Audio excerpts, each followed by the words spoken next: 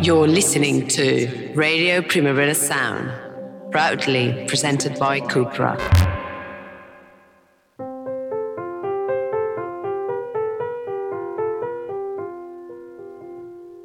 Welcome to the Wednesday episode of the Weekly Review, the midweek radio show in which two responsible adults eschew the dire sides of life by spending many waking hours scanning the pop cultural landscape in search of landmines that divert attention from everyday woes.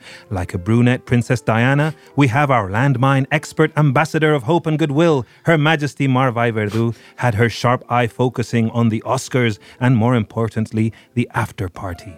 We may try to talk about anything else, but we really want to talk about what everyone has been talking about since Sunday night. The glamour, the glitz, the slap. Let there be no end. This is the Weekly Review post-Oscars, 2 days later when there's nothing new to be said, special.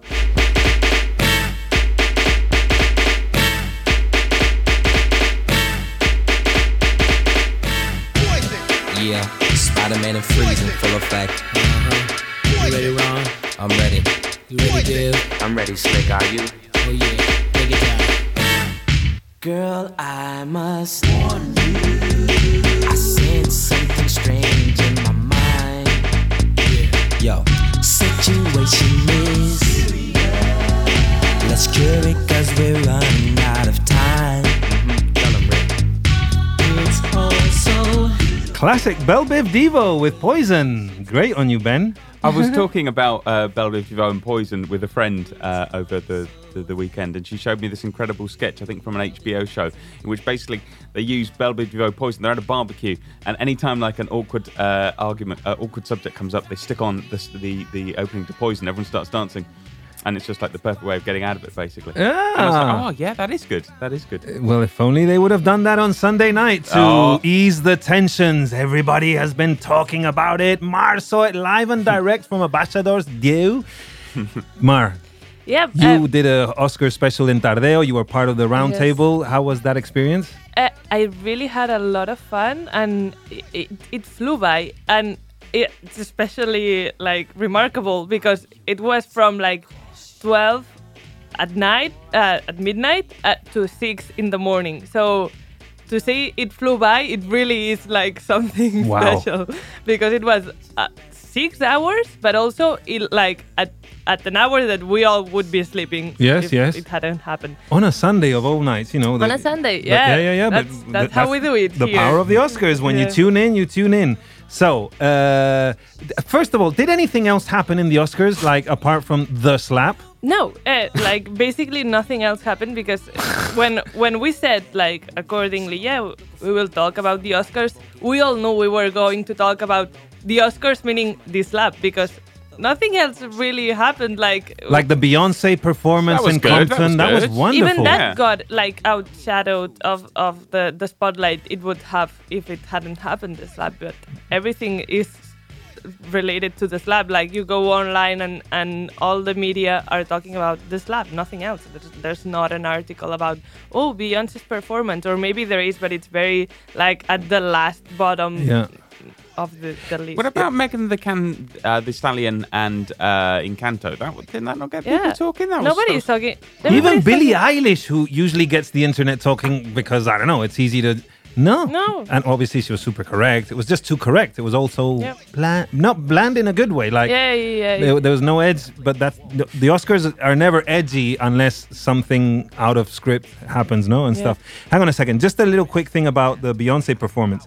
It was in Compton in a tennis court. I don't think it was the same tennis court where they shot King Richard's scenes where the Williams sisters trained, but it was iconic because the performance started with the melody of Ain't Nothing But a Dr. Dre's Ain't Nothing But a G Thing, which is like a Compton hymn, and the beautiful color that tennis ball lime green color. So good.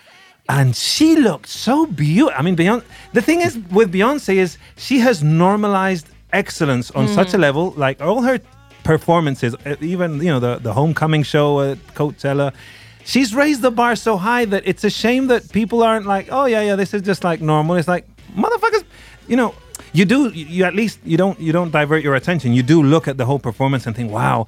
But it's a shame that she's just normalized it. It's like, yeah, it's not like. It's almost not spectacular. I like the bit way. where she arrives with a horse as well. That was really good. But it wasn't her on the horse. No, but you know, the girl, yeah. Why I Why didn't understand the metaphor of the horse. Is there a metaphor, or is it not just horses are pretty cool? Yeah, You know, yeah. like that was what I thought. It was like a triumphant way to arrive. You know, And Ivy Blue performed with her mother. I didn't realize that until afterwards. Me neither. Like, Ivy and I Blue was wasn't- there watching it. Yeah. I know there's so many things. Anyway, sorry. So Beyonce, the greatest of all time. Isn't it funny? Every time Beyonce has like a moment, or she's like, there's like people get up on stage and do things that divert the attention, like the famous Kanye incident. maybe Anyway. they can't handle it. Maybe they just Yeah. know Beyonce is just far too cool, and they're like, "Oh God, someone's taking the attention away from me. I got to go and do something." And Maybe. Crazy, like a slap. And if we're talking about the Oscars, I feel like we have to talk about this slap.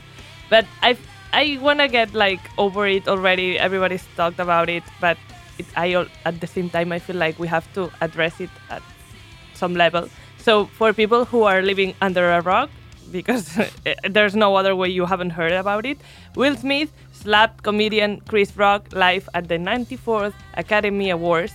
And as Chris Rock said live at the show, Will Smith just smacked the shit out of me, because he did.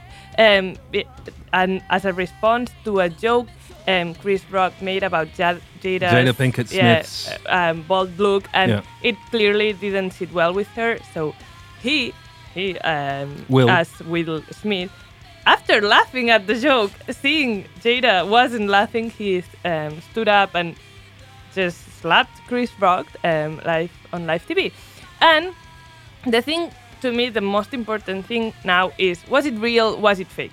Because while I was at Abaixados doing the Tardeo Live.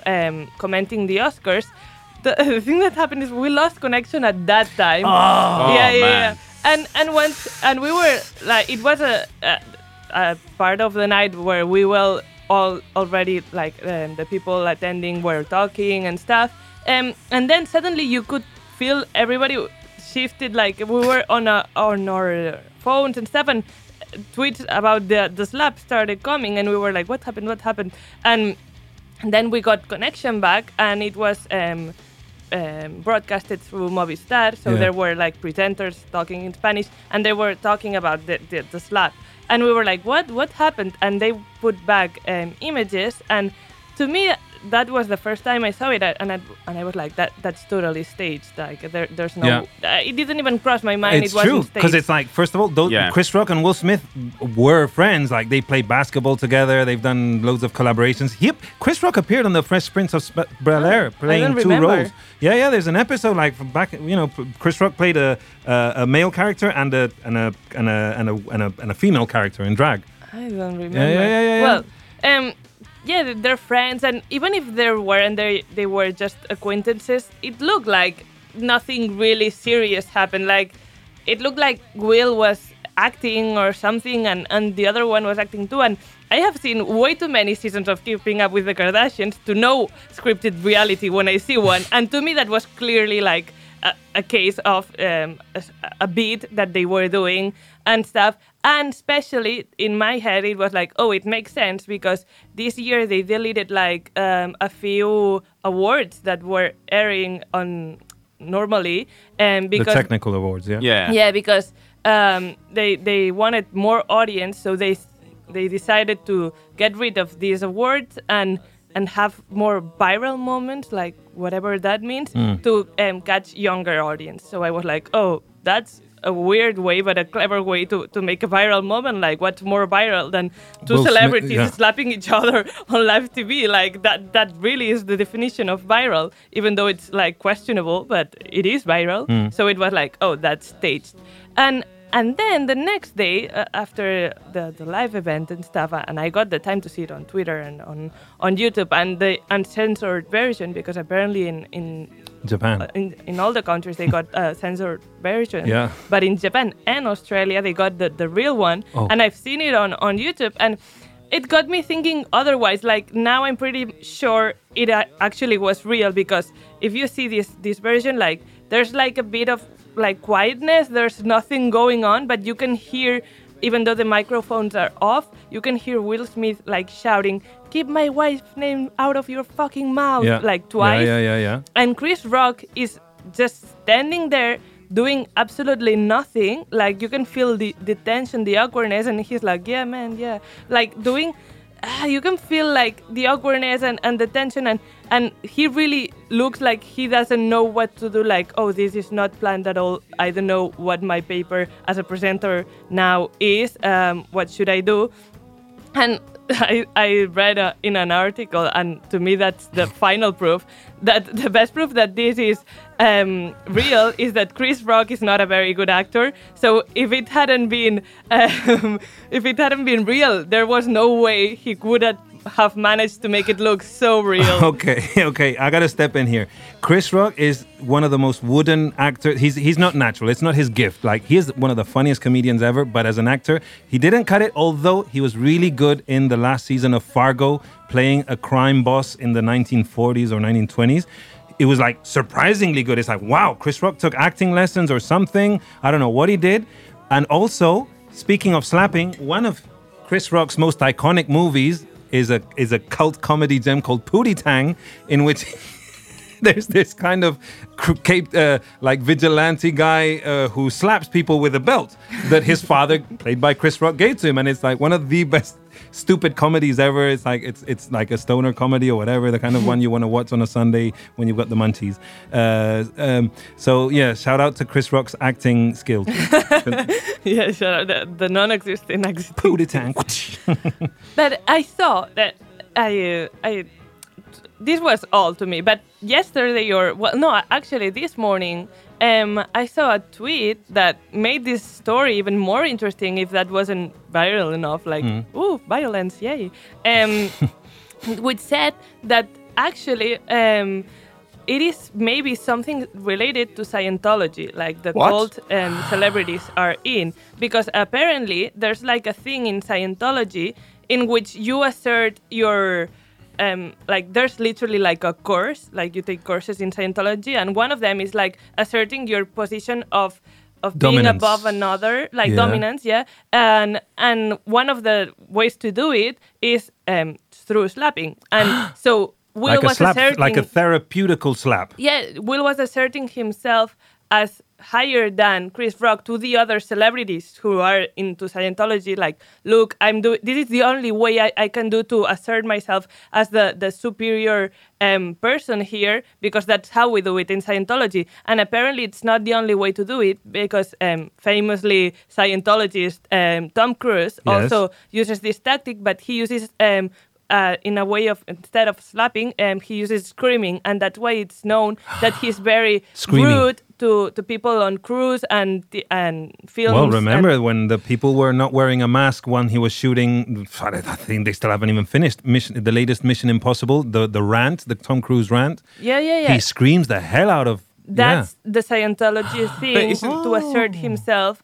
Like there's the like authoritative specific course related to the ways to assert yourself as a superior to someone who's putting you down or who's making you like look like inferior when you're not, is through slaps, like specifically slaps. It's not like punching, it's a slap, or through like screaming or I don't know. But they're not like confirmed as Scientologists. They are Tom Cruise's best friend, like the Smiths. They that's been known. They are very close. Will Smith and Tom Cruise and Jada Pinkett, the whole.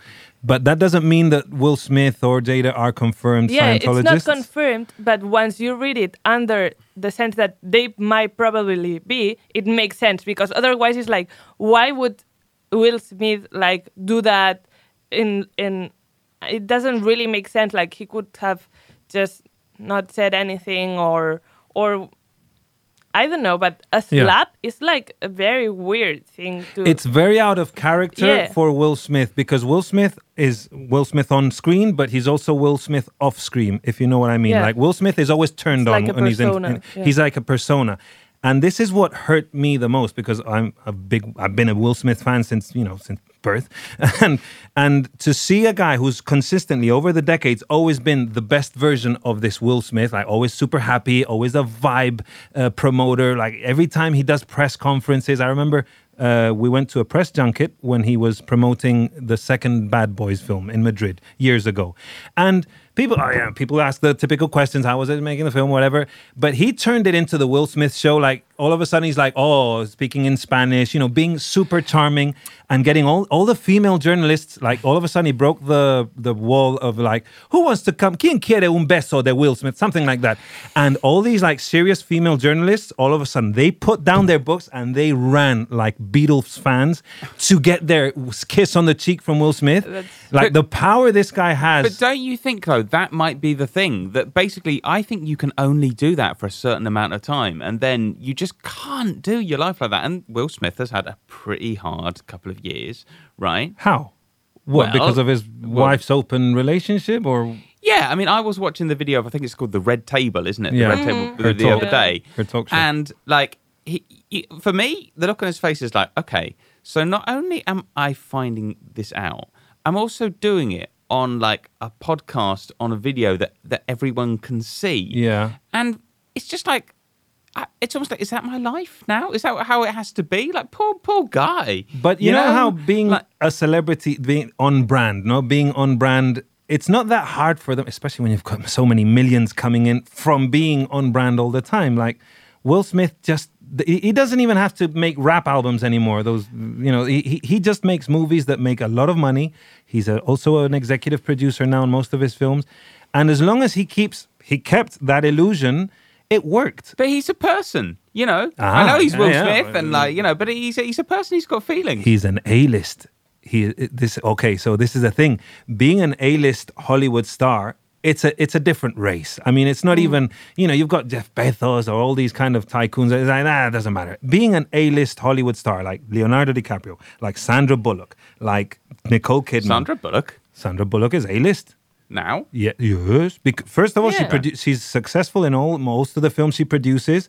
Most of the films she does do really well at the box office. Okay, I'm not talking about the critical, cool actors like Daniel Day-Lewis or Frances McDormand. I'm talking about that kind of A-list that you go to some desert in the middle of Sudan and you show a picture of Sandra Bullock to a kid and he's like, oh, yes, Sandra Bullock, Whereas if you show him Frances McDormand, they're like, who? Yeah. Well, I don't know where I'm going. Anyway, so this is what broke my heart. Like, Will, what are you doing with, you're breaking this ideal that a lot of us have been looking forward to. It's unreal. You can't be this perfect all the time. There's no such thing. But at least it's an ideal, like Batman, You're this ideal. You represent this version of the best version of what a human can be. Someone who spreads joy, positivity, entertains, makes movies that you actually want to watch and you don't sleep through. Yeah? But this was why his speech afterwards... Sorry. Politely. Sorry. Drive My Car fans. No. It's a good film. But this is why his speech, when he won the award, was so sort of weird, wasn't it? Because he was like trying to balance, like Richard Williams who'd always said, basically, we don't use violence, we just kind of don't respond. And he was like trying to justify that. And I felt really bad for him because he was like, he's bawling his eyes out. Yeah. And it kind of wasn't quite coherent, if you see what I mean. It was so weird. Like, I didn't believe at all. I was like, how can you win Best Actor? And I'm not believing these tears at all. Like, this seemed so off-putting to me. Like, I think he was cracking. I think he was cracking. As in, when you're losing it, and too many things. And I think there were tears of just madness. I think.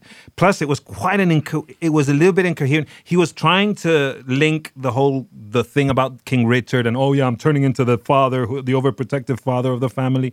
And it's like, for some reason I thought, this is cynical Hollywood. Like, he's just trying to promote King Richard because he got paid $40 million for his role, even though he's a producer in the movie. Because Warner Brothers decided to sell last minute, they decided to turn on their deal and premiere the movie on the streaming platform at the same time as the cinema.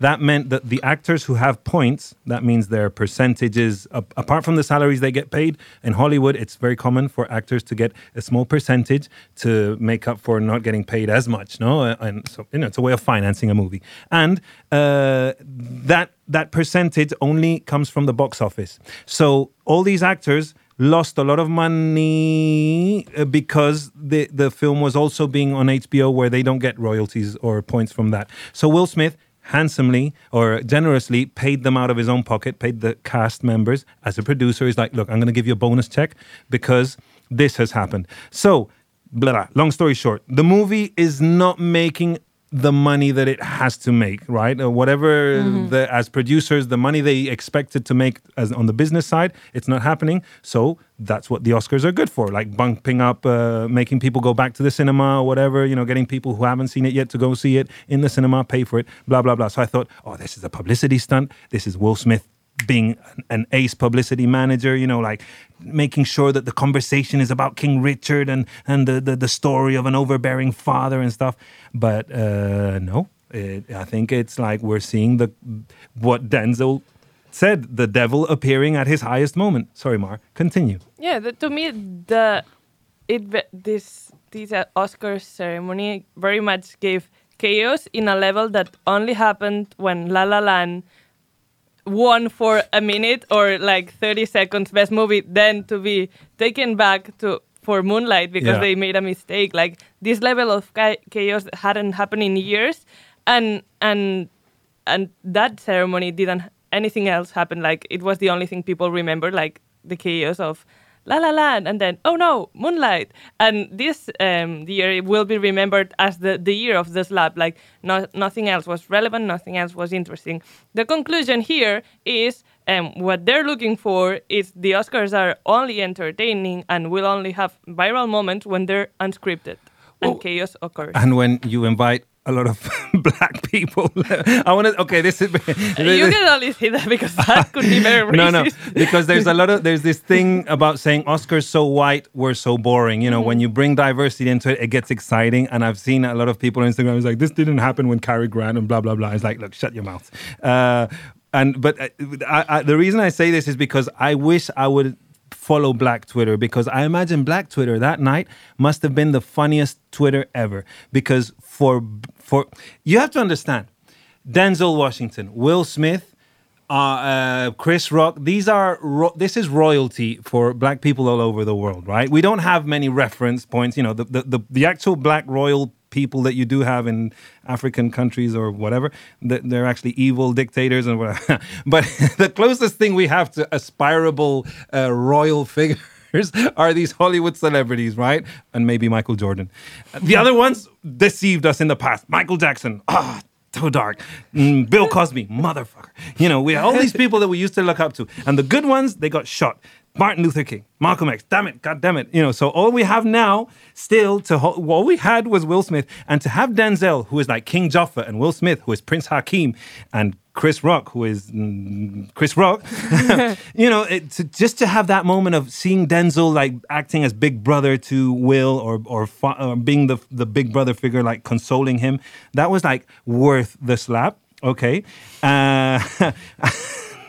And it could have only, like, if Eddie Murphy would have been at that ceremony and he would have done what he usually does, which is always bring the community back together. If he would have managed to get Will and Chris Rock to hug it out afterwards, there would have been a love parade in every city in the world, from Kinshasa to Bedford-Stuyvesant. Even the biggest, happiest gay parade would have paled in comparison to the tears of joy black people would have had if Eddie Murphy would have been there to bring these two people together after that embarrassing moment. It's like, because it's just a thing. I don't know. As Eddie Murphy's late brother Charlie would have said, the whole thing was mad niggerish, man. I'm sorry, I can't help it. It was really funny in my head if this would have happened.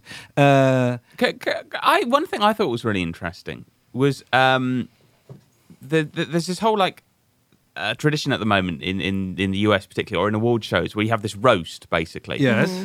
And like it used to be, a few years ago, you'd go and do the Oscars and your opening speech would be like, well, you've all made some very good films, well done. And now it seems to have totally changed, like the whole Ricky Gervais kind of thing. Basically, what you're meant to do is you're meant to go up there and you're meant to absolutely just lay into them. Yeah. Mm-hmm. And it's kind of a weird cultural thing, I think, in a way. And actually, I think maybe we're getting to the point where it's no longer good. I'll give you an example, right? Like I remember I once went to an award ceremony And there it was when Amy Winehouse was alive, and it was a music awards ceremony. And she was kind of alive. She was there? She performed, yeah. And but the presenter, who what's his face? Awful person. Anyway, I can't remember. Like British comedian, big on conspiracy theories. No, not Gervais. No, conspiracy. It'll come back to me. To me.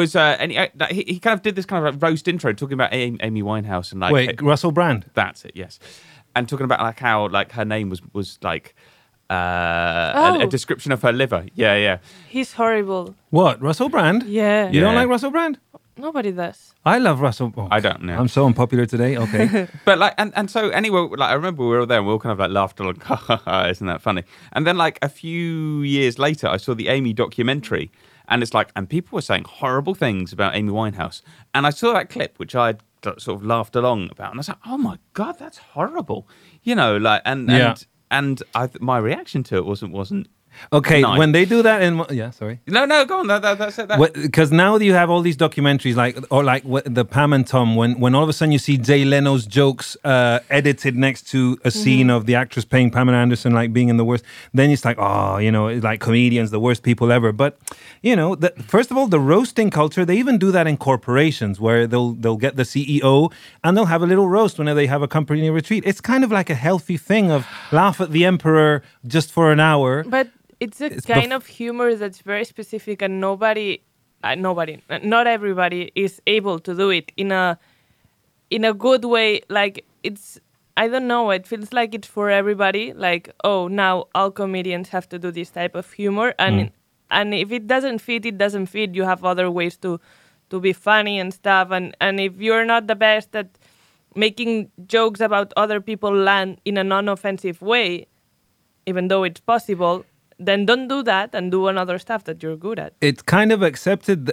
This is the thing. The context of all this is, look, if you're rich and successful and stuff, and everyone else miserable and stuff, let them have a chance to throw a tomato at your face, right? This was the kind of mentality. But speaking of Russell Brand, there was one time, one of my favorite improvised awkward moments at an award ceremony. This happened at the NME Awards years ago when Bob Geldof called him a cunt. Sorry for the C word. I was there. You were there? Yeah, I was there, yeah. So, right, you remember, after he called him a cunt after Brand called him Bobby Gandalf, right? He came like, Bobby Gandalf, whatever. So when Geldof accepted like some kind of award for his goodwill, all the things he does with Live Aid and stuff, Brand later responded with, I'm not surprised Geldof's such an expert on famine. He's been dining out of I Don't Like Mondays for the past 20 years, which was a hell of a comeback, even though it was scripted. And his scriptwriter, he said, I can't use that. He's getting an award for like doing things to stop famine, But after he called him a cunt, he's like, well, now you're going to get it. And the other one was he received an invented award, like the GQ Awards a while ago for an Oracle Award. And he started riffing about, like, he's just started improvising in his acceptance speech. He's like, Hugo Boss was the sponsor of the award. Oh, dear. And, I know. And he started talking about, it's funny, we're here because Hugo Boss used to make uniforms for the Nazis, And it's like, you can say a lot of bad things about the Nazis, but they looked terribly good and stuff. And apparently Dylan Jones, the editor of GQ, afterwards, he was obviously furious. Hugo Boss was like, how could you let this happen? And they went up to Russell Brand. It's like, what you said about Hugo Boss was very nasty. And he's like, well, I think what the Nazis did to the Jews was very nasty. So it's like, Russell Brand, he's a comedian. He did it. And if you look at the video on YouTube, he's that's what he does. He makes people laugh and he takes it to the edge a little bit.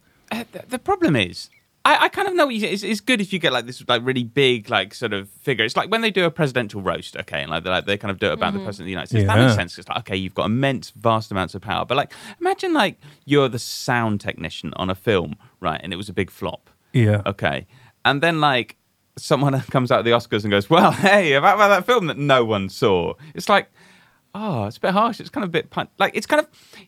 You want to punch up, and that's sort of punching down. No one ever talks about the sound mixers and the sound technicians. No, but like you spent years on this film, and maybe you're really proud of it, and maybe for whatever reason it didn't turn out right, and then you got someone, some big like Hollywood comedian, like for a laugh. It's difficult because I'm not totally against it, but I just think this whole tradition has maybe got a bit out of hand? It's got a bit I think to them it's like an easy laugh. Like, they will laugh because we're making fun of people and now, I don't know. But isn't it usually the best part of an award ceremony? The opening monologue. I don't know. I'm Team Ricky Gervais. I mean, when he starts roasting Johnny Depp's and Sean Penn's and all these guys, come on, and all these. Okay, to make fun of someone's medical condition, that's maybe a no. But it wasn't really the worst. It wasn't the most tasteless Chris Rock has ever been. Yeah, and that's the part. And because he has a history with Jada Pinkett, where they've worked together on they were both vocal actors on Madagascar. They've worked together. They've been together many. So I guess there's confianza, to sort of. And even though it's a touchy subject for her.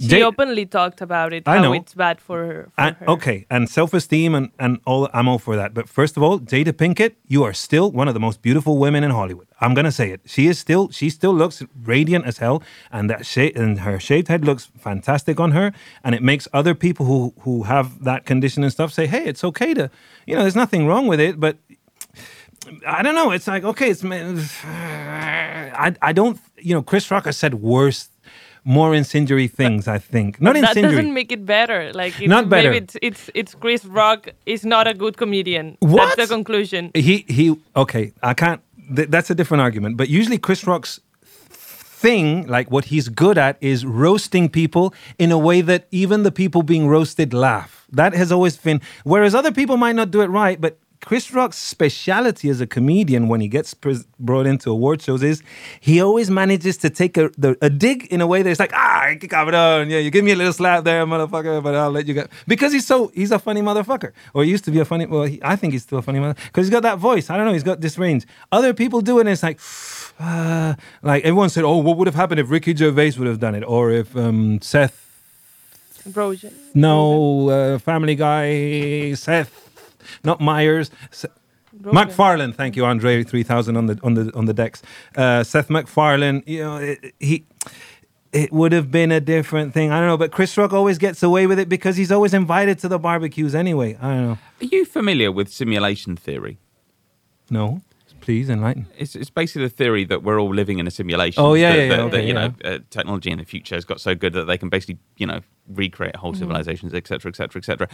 I got to say, this Will Smith slap or non-slap or whatever it was just made me think like this might be the moment that I've realised I'm living in a simulation because it's just like this is too strange. It's really, It's like a glitch in the simulation. Yeah. They put an automatic control and they forgot about, damn it, now Will Smith is slapping Chris Rock. Oh my God, I forgot to control the simulation. Well, they were just like, no one's going to believe this. No, I know. It's like almost like, wow, they took it a step farther. But for another thing, let's not feel sorry for any of the people involved. Chris Rock Chris Rock is in the middle of a world tour called the Ego Death Tour. It is just sold out. Like he's going to have to prolong his tour. The fact that he hasn't sued one of the richest, most successful actors in Hollywood, because Jim Carrey said I would have sued him the next morning for $500 million. It's on tape. Like you don't need any proof. There's no judge or anyone who's gonna like, oh yeah, maybe there's something here that no. Like Chris Rock could sue the shit out of the Smiths, and he hasn't. So that also made me think, well, maybe they were in cahoots and stuff. But anyway, Chris Rock is going to do a sellout tour, and I think when Chris Rock gets slapped, I was amazed at how he kept his cool. Like I've hosted award shows, smaller ones, not the Oscars, but next year. But the dream of when you're a MC and stuff, the dream is of an unexpected moment happening, and you being able to turn it into a situation where you either make the entire room laugh or get through it with panache and stuff. And I think Chris Rock did an admirable job of keeping cool, of like, wow, okay. And it reminded me of one of the other greatest moments to happen in the Oscars in 1974.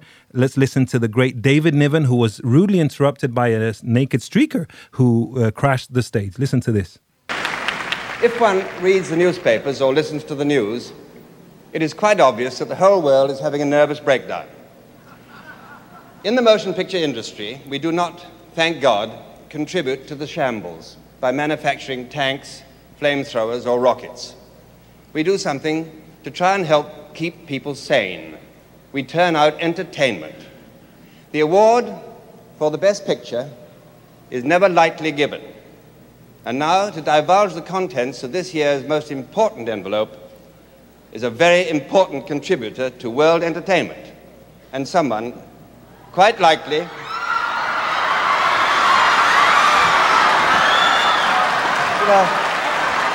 See, this is the moment where the streaker crosses the stage, a naked streaker, a man with a mustache and nothing else, and David Niven is caught off guard, and he's like, waiting for the laughter and the shrieks to die down. Isn't it?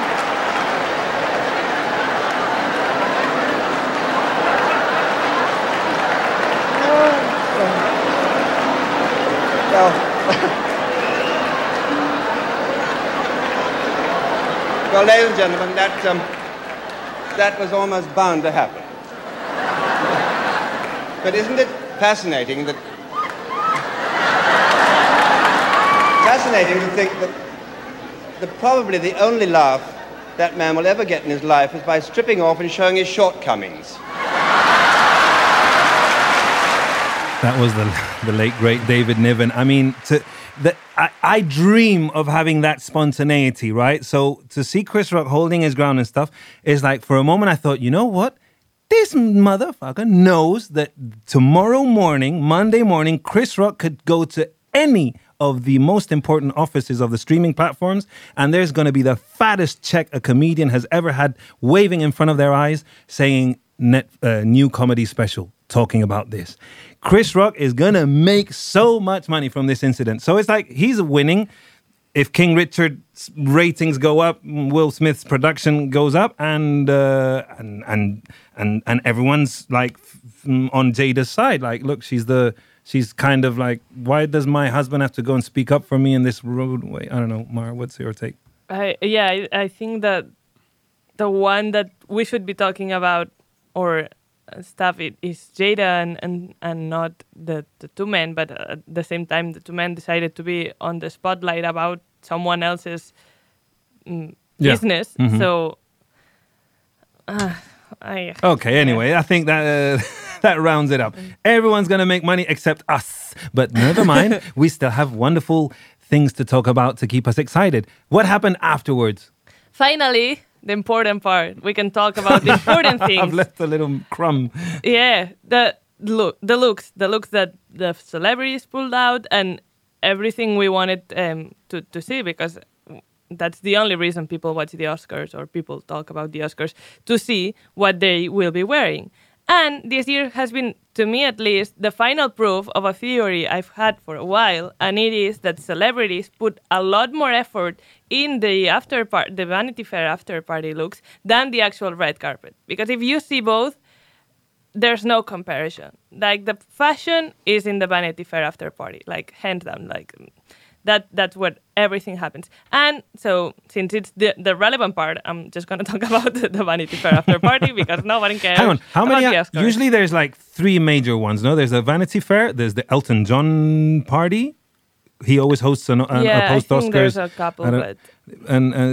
So Vanity Fair is the one that... The actual one where they go with the Oscars and stuff is the Vanity Fair one. If you get invited to the other ones... Good for you, but you can do better. You can do Vanity Fair next year. And the thing this year, I have a brief highlights of what went down or what is relevant about the after party. And first of all, one of my favorite things happened, well, not happened, but went on, is that there were a lot of Nepo babies invited. Yeah. And as you know, unfortunately for meritocracy, I love nepotism. Mm-hmm. Yes. And there's nothing that fits my curiosity more than seeing what the babies of celebrities, now that they're all grown up, look like. Because I just want to see what they look like, and if they're just as handsome and beautiful as their parents. And most of them are. My favorite of the night, well, I don't know if it was my favorite, but one of my favorites was Eve Jobs, who... her picture first caught my eye because she was wearing a stunning like lilac, not velvet, silk dress, and I was like, oh, who's that girl? I love how this dress looks like vintage and stuff. And I read Eve Jobs, and I was like, That's Steve Jobs' Hang on, daughter. the one that he wouldn't recognize for years. His kind. Not remember that whole thing that Love Steve. that. I didn't know. You didn't know? Come on, that No. was like the basis of the movie that they made with Kate Winslet and Michael Fassbinder, where he had a this must be her, of course.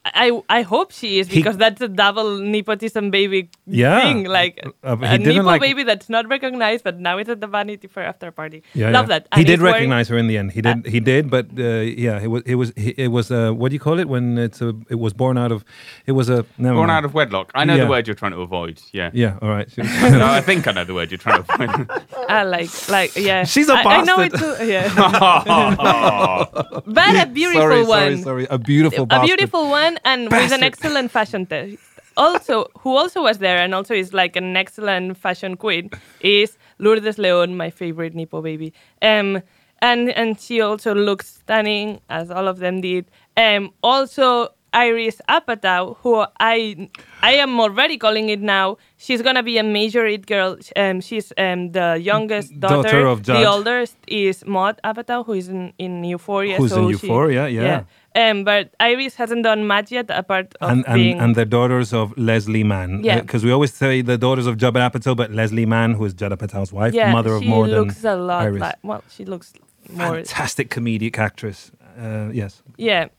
Also, she's gonna be a major it girl. She's best friend with Olivia Rodrigo. She has an excellent fashion taste. I just can't wait to see more of her. And she made like her Vanity Fair debut this year. Natalia Bryan was also there too. Who Willow Smith. Willow Smith looks. Willow and Jaden and the other one who is also like random one. That's one last thing I just want to say. It's like I will not be truly happy in my heart until I see the amicable photo of the Smiths with Chris Rock having barbecue at the Smiths residence or the Rock residence or at the Eddie Murphy house, because that happens. I bet they will do that. It because will they happen. It like a has to. red table or something like that. Oh yeah. Come on, They're they have gonna to be- milk that for the community, but as I was gonna say, I want everyone in the photo, even the Smith son, the bastard random son, the one, bastard yeah. son, the one that was from his previous marriage or That's previous. not bastard son. No, it's not. Oh Yeah, my but God, the poor child. you can really tell he doesn't love him as much as the Oh other no, two. don't go there. No. Of I course said he what does. I It's said. that he I doesn't. said what I said. He doesn't feel the need to have a recording contract, a film career, and stuff. He's like, look, I'm just cool being the eldest of the Smith kids, keeping out of the limelight as much as Jaden and stuff. But I have to say, Willow is a very. I want my daughter to be a fan of Willow. Yeah, she's amazing. Yeah. I'm here for you, Trey Smith. I'm here for you. Trey Smith. I We're want all my here children for to be him. like Love Trey Smith. Trey Smith. I'm gonna. We Mine didn't doesn't. even know You don't. your name, but now that we do, we're fans. Justice for Trey. Apart from Nepo babies looking amazing, Kristen Stewart looked amazing, proving my point that after looking horrible at the red carpet, you can look amazing at the Vanity Fair after party. Let's see. Is that where she wore the shorts? Yeah. Yeah, and then she wore an amazing dress at the Vanity Fair after party. I'm not against suits. I'm against that specific look. Sophie Turner, pregnant again, also looked amazing. The entire cast of Euphoria were there just being the hang most... on. Sorry. Kristen Smith, what did she wear? Stewart Smith. Kristen Smith, where did she wear the shorts? The red carpet. She was, if she got like... and you don't like the shorts with the tux look? That's a horrendous look. Oh, really? She's amazing. I love thought her. that was like the most accepted look for, because it's like, it's kind of, you're not being too girly. You're kind of like, by wearing shorts, I don't know. It gave 2010. Oh, okay. All right. Interesting. But she didn't wear stockings, which I thought was always like a yes in stylists' world. Like, girl, show your like pale white skin, show the veins. That's the coolest gnarly look, like with high heels and really red lipstick. That's what I've always accepted. Like one of those things that, like the little black, like the little clutch or the little black jacket. Is that what it's called? The little black dress? Like those things that are always timeless. Sorry, never mind. She looked bad. But at the Vanity Fair after party, she looked amazing. And the best look of the night of everyone, of every human ever born in this earth, was Hunter Schafer. She looked amazing. obviously I'm not gonna mention Zendaya, who always looks amazing. So just like Beyonce, we don't credit her for looking amazing because she always does. Yeah. And speaking of Hunter, she made the red carpet debut with her boyfriend Dominic Fike. So now they're official, and that's Dominic Fike, who's this singer who appears in season Euphoria, 2, right? Yeah. And fun fact, drama alert: Diana Silvers was there, who is the ex of Dominic and who used to be very close to Hunter. So I don't know how that played out. So, but I would really like to know. Jada Pinkett Smith, open relationships, fluidity, entanglement. We saw how that know. worked out, It doesn't didn't we? really look like that. I've got bad news about Trey, by the way. What? Sorry, I was looking at... He's a rapper, and his music is... he's an actor as well. His music's on Spotify. So I was just looking this up while you were talking, sorry, like how many monthly listens he's got. And I read it. I was like, he's got 75 million monthly listens. Going good. And then, sadly, it's actually 75. Just 75 listens. No zero after a comma. I don't feel good. Oh, Trey, you really are the least favorite. Speaking of the... some people just have, not everyone can be Tony Hawk. But I was actually listening to the last album Jaden put out, the mixtape. It is very good. Jaden it's is not good. bad. Yeah, It's actually, and even I rate him as a rapper. I rate Jaden as a rapper. I think he's got a nice flow. He's got a nice voice, and I think Willow Smith is trying a little bit too hard to be too interesting, like it's super woke and stuff, but her heart is in the right place. Like, whereas her mother's band, Wicked Wisdom, Jada Pinkett's new metal, gothy kind of Evanescence rip-off band, which Willow Smith reunited for Mother's Day to give her mother a surprise. That was a nice thing for her mother, even though no one was asking for a Wicked Wisdom reunion. But all said, Wicked Wisdom could have been a Skunk Anansie support band, and I'm just going to leave it at that. No judgment. No, because who was more iconic in the 90s than Skin from... No one. From Skunk Anansie. Like, Skin was an incredible icon, feminine icon and stuff, and she rocked the shaved head. And I'm just forever, it was like, everyone's thinking that it's I don't know. Hardin, get me out of the garden. Continue, Mar. The looks of the Vanity Fair. Yeah, no, I'm just saved the best of the best. Not of the Vanity Fair after party, of everything that happened that night. Will Smith dancing to his own songs. Better than that. For last, as always. And it is my favorite person ever, or at least for these few weeks, meme queen, post-ironic hero, Julia Fox. Oh, Julia Fox. To the Vanity Fair after party, attended and made it what it needed to be, an iconic moment. And she never disappoints. She I don't know. She always surprises me with the most random thing. Like, I already know she's like the most unhinged, weird celebrity we have now, but still she makes it better every time she's on camera. And she went stoned to a level she probably was about to die.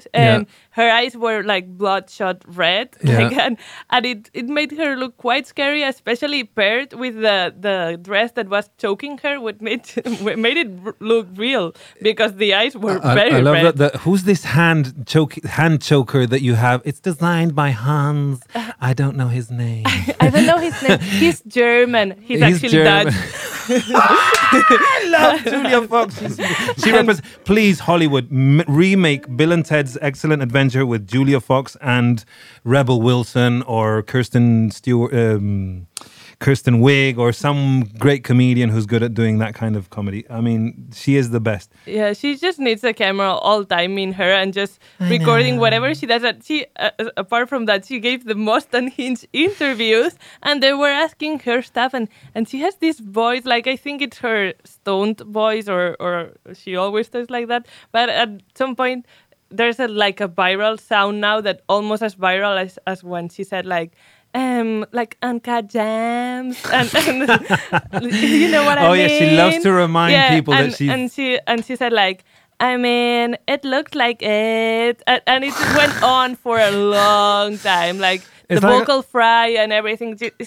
She's just the best. It's like a kind of speech pattern where they end their vocals. Yeah. Is it real hair? Yeah. It's real hair. I think it is. Like she's super convinced. It's human hair. Yes, it's human hair. Well, I think it is. I love her. And she embodied perfectly her best goblin mode, which is the best phrase I've ever heard in this 2022. Goblin mode. Goblin mode, which exists thanks to her. Because someone on Twitter last February tweeted like a screenshot of as if it was like a media outlet that published an article, and it said, Julia Fox opened up about her difficult relationship with Kanye, and quote unquote, as if she said that, he didn't like when I went goblin mode. And people ate it up, and people thought it was real, and it got like 100,000 retweets, and other media outlets picked up this tweet as if it was real and made articles about it, and it got so big, and people were using the phrase goblin mode so much she had to go on Instagram and make a few stories like, I never actually said that, I never actually used that phrase, but now it's stuck to her like goblin mode. And what do you think goblin mode is? That her look in the Vanity Fair after party was goblin mode. Okay. Her attitude was goblin mode. She was going goblin mode. She was totally going goblin mode. Because would it be kind of, would Gollum be a reference like of that kind of goblin-y kind of... Yeah, like a hint. You cannot predict goblin mode, Julia Fox, and the Oscars themselves. Like the slap was kind of goblin mode. Yeah. It was a bit goblin mode of Will Smith to go up and slap that person. I've got some examples of goblin mode, according to The Guardian.